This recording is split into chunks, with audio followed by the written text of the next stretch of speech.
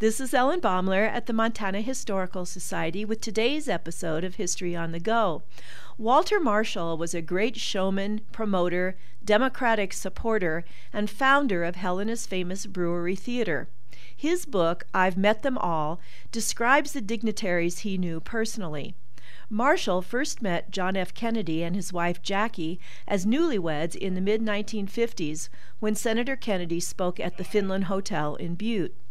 Then Kennedy visited Helena in 1960, just before his nomination as a presidential candidate. Marshall arranged the logistics.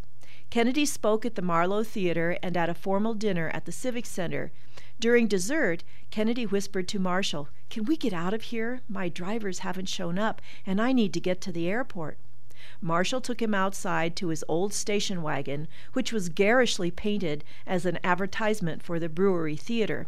Marshall's 3 big dogs were in the back seat. They had a little time, so Marshall, always the promoter, seized the moment to show off his theater. All the way there, the 3 big dogs licked the back of Kennedy's neck.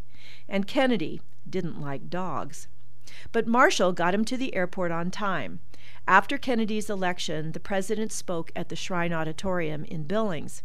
Marshall arranged the logistics that time, too. He drove his brewery station wagon into the Shrine Auditorium to await Kennedy's motorcade. When President Kennedy arrived, he recognized Marshall right away, and the station wagon, too. "I'm glad to see you, Walter," said the president, "but I hope you left those blankety-blank dogs at home."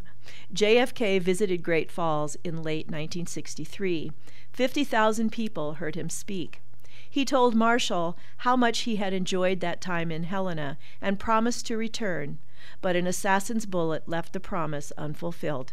This is Ellen Baumler at the Montana Historical Society. Visit us, become a member, and show your love for Montana's heritage.